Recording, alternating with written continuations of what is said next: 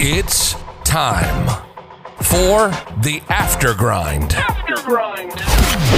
Inspiring first-class interviews and strategy from entrepreneurs and thought leaders. The exclusive podcast for ambitious guys grinding out their six-figure missions. With your host, Dylan Summerfield.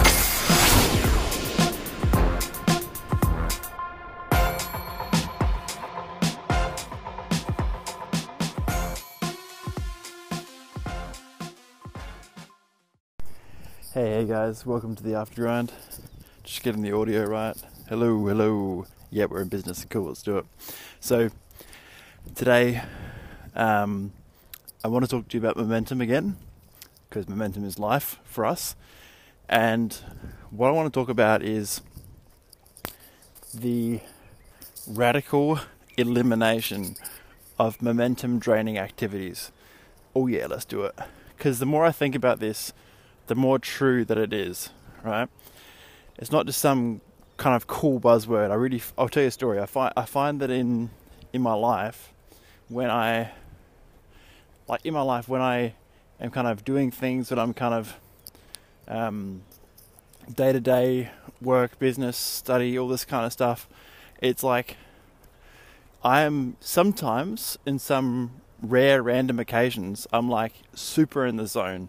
Like it feels like the movie Matilda, where everything's just flying around the room and I'm in control of everything. And sometimes it's just like chaos. Like it feels like I'm trying to push a locomotive that's just stopped on the railroad. Like it just feels like it's not happening.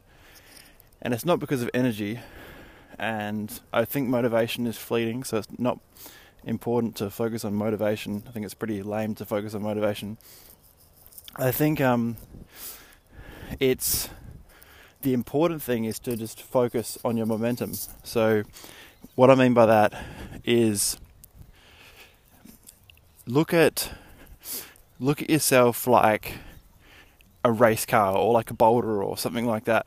And it's like as you go throughout the day, you need something to kickstart your momentum.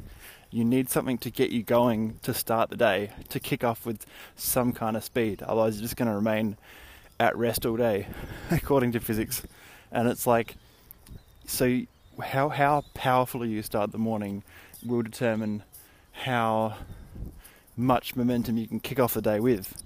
And then you look at the next thing you do, right? So you eat breakfast. And it's like, what do you eat for breakfast? Do you eat some sugary stuff, or do you eat too much, or what do you do? Or do you just skip breakfast because you're, on the, what's it called? Intermittent fasting or something like that, which is what I'm getting into. Whichever way you do it, just pay attention. Does this take away my momentum, or does this increase my momentum?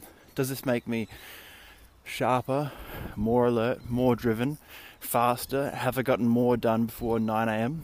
Or does this make me want to lay down or relax or focus on other stuff other than work?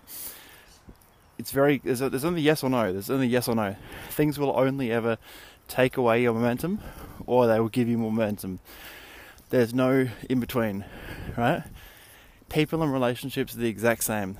If you give your attention and your energy to somebody, and they are, let's just say, momentum draining, you know about it. It takes a lot of work to speak to that person. Well, I'm just outside walking at the moment. I'm looking at someone's lawn, and it's just all white, frozen. It's literally all frozen. It looks cool. Looks like if you walk across it, you'd crunch it. So, yeah, people are the exact same. People's effect on you and your effect on them are the exact same. So you got to pay attention to that. And then it's like, what do you do for lunch? Do you frantically do as much things as you can while you're having lunch to remain productive? Or do you take a moment to meditate? Because does meditation keep you in momentum for longer, right? The answer is pretty much yes, according to science, right? A lot of people think that, oh, I meditated and I don't feel great afterwards the first time or the first 10 times. Or, even still, people don't, after you've been doing it for years, people still don't feel good after doing it, straight after they do it, right? That's not the point in meditation. The point of meditation is like the point in having a break when you are working. You know, it's not because you feel so exhausted and you need to take a break then. It's because if you continue working and working and working and not having a break, you'll find that you'll burn out earlier in the day, like later in the day, but you'll burn out earlier than if you didn't take a break. You're not meditating for now. You're not taking a break for now. You're doing it so that you don't crash at like 4 p.m. You know, you're doing it so that you don't crash at like 4 p.m. as opposed to, you know, keeping going until 10 p.m. energetically, because you take a break every 50 minutes, stand up, stretch, do something fun, have a glass of water. You wouldn't feel like you need to, but the purpose is so that you can keep the momentum going way longer in the day, right? You don't even realize, but by taking a break every 50 minutes, you keep your mind in this really fresh state rather than just grinding through the day, not having breaks until you crash at like 4 or 5 p.m. and you literally can't do anything more because you're just exhausted and burnt out, right? So the purpose of meditation is the exact same. The purpose of meditation is like to keep your mind renewed even when you don't feel like it and even when it doesn't feel good, because later in the day or the next day, whenever it might be, or whether it's your quality of your sleep that night, you will get the benefit from it, and you may not know that it's from meditation, but it is. So really powerful stuff, really strong learning that I've had. The discipline of meditation is not about trying to feel good, trying to put any pressure on yourself and meditate. It's about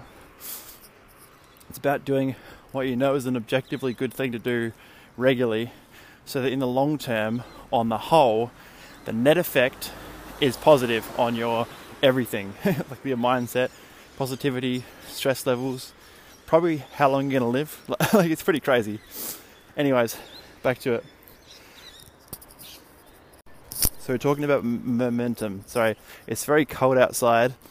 My jaw's kind of frozen, as you know, when you're like outside and it's so cold for like an hour or two, and your like fingertips and your jaw freezes a bit, and you can't say things fast or you can't type fast on your phone. And that's where I'm at right now.